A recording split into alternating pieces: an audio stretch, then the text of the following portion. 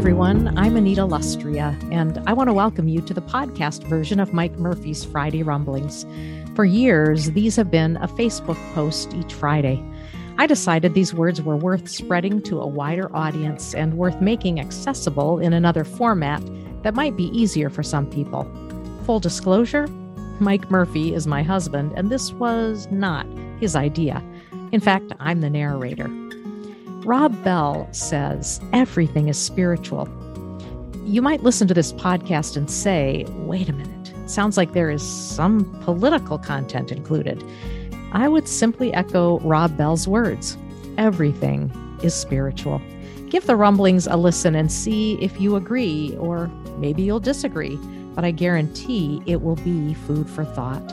Whether you agree or disagree, keep the conversation going. Also, if you want a print version of the Rumblings, you can find it in the show notes or friend Mike on Facebook.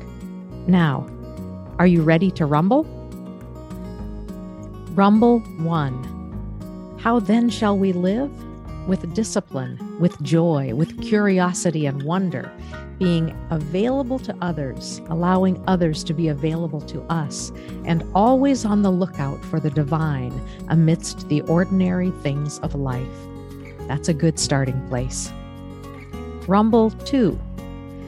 We watched a lightweight but satisfying movie entitled Marry Me the other night, and this was said several times. If you can sit with the question long enough, the answer will find you. Perhaps if we did more sitting and pondering, pausing long enough to consider the questions that seem to have no answers, we'd be better off.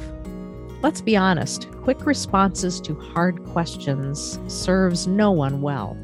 If we just took the time to stop, to pray, to journal, and to inquire rather than react in the moment, we'd all be better off. Rumble 3. States rushing to enact anti-abortion legislation are not exactly pushing to legislate on behalf of the pregnant women, nor are they rushing to provide safety net programs when a child is born.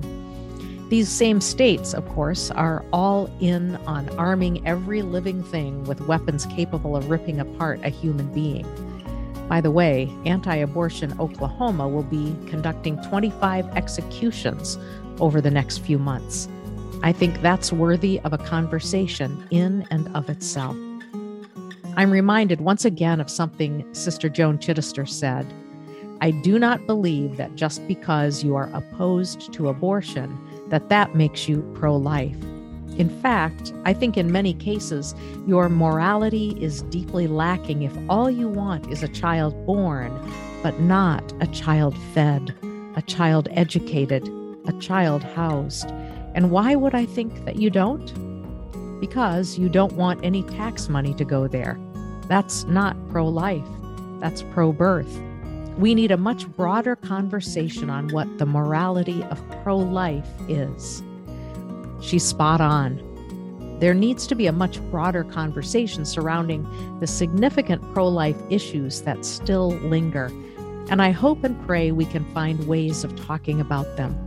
My guess is that those of us who care deeply about life will welcome that conversation, even knowing it will be difficult. And I don't think that conversation will ever be completed. Rumble 4. One who reads the words of prayer with great devotion may come to see the lights within the letters. Such prayer has great power. Arthur Green's translation of a Hasidic mystic teaching, Center for Action and Contemplation. Rumble 5. Adam Kinzinger and Liz Cheney will go down in history, if indeed such things will be allowed to be taught in the future, as Republican legislators who took a wildly unpopular stand and risked their life and career for the sake of preserving democracy. Kinzinger isn't running again. Cheney, if polls are correct, will lose big this fall. Both reminded us that taking the narrow road, although harrowing, is a good and necessary thing to do. Rumble 6. Greed is certainly one of the things at the heart of what ails the USA. It's a money grab. Profit rules. It's disconcerting watching grown men and women squealing the me, more mantra, and in the process revealing their addiction to narcissism.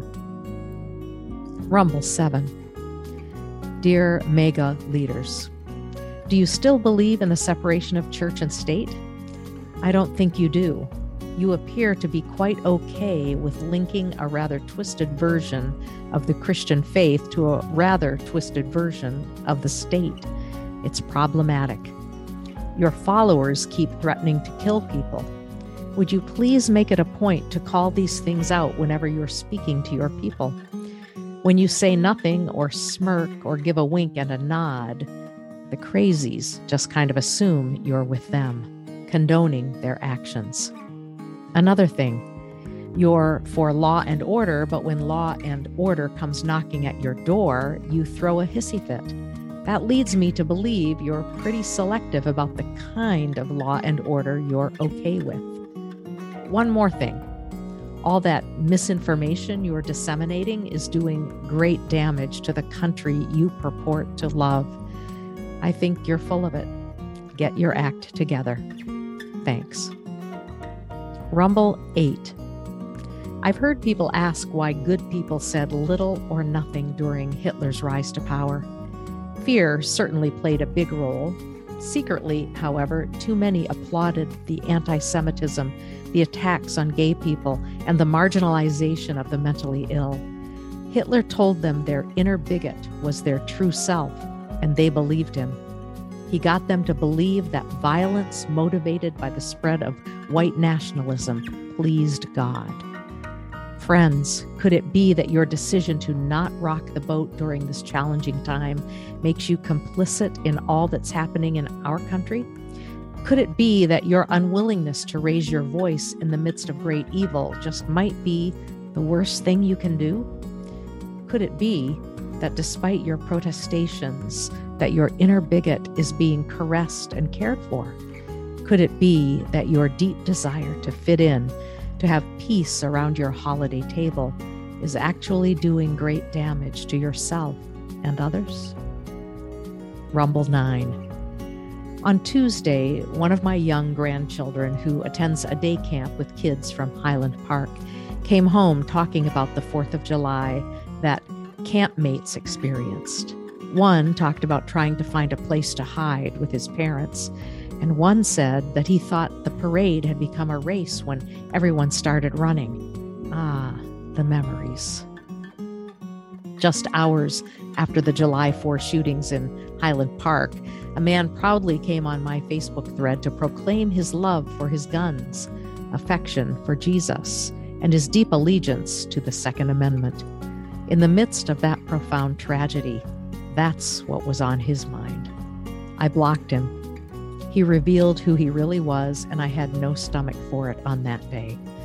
Actually, I have no stomach for it on any day. On a day when good people were mowed down by a man with an assault rifle, no one should even think about posting anything about their love affair with guns and their absolute fidelity to a warped version of the Second Amendment. By the way, the thread has been taken down. Good people had contributed to it, saying wise things, and I apologized to them, but I couldn't allow having that particular post on my thread any longer. This whole Second Amendment, gotta have an assault rifle, the only thing that stops a bad guy with a gun is a good guy with a gun cult, is crazy scary. And when they wrap it all together with following Jesus, it gets even crazier. Rumble 10. Privilege isn't about what you've gone through. It's about what you haven't had to go through.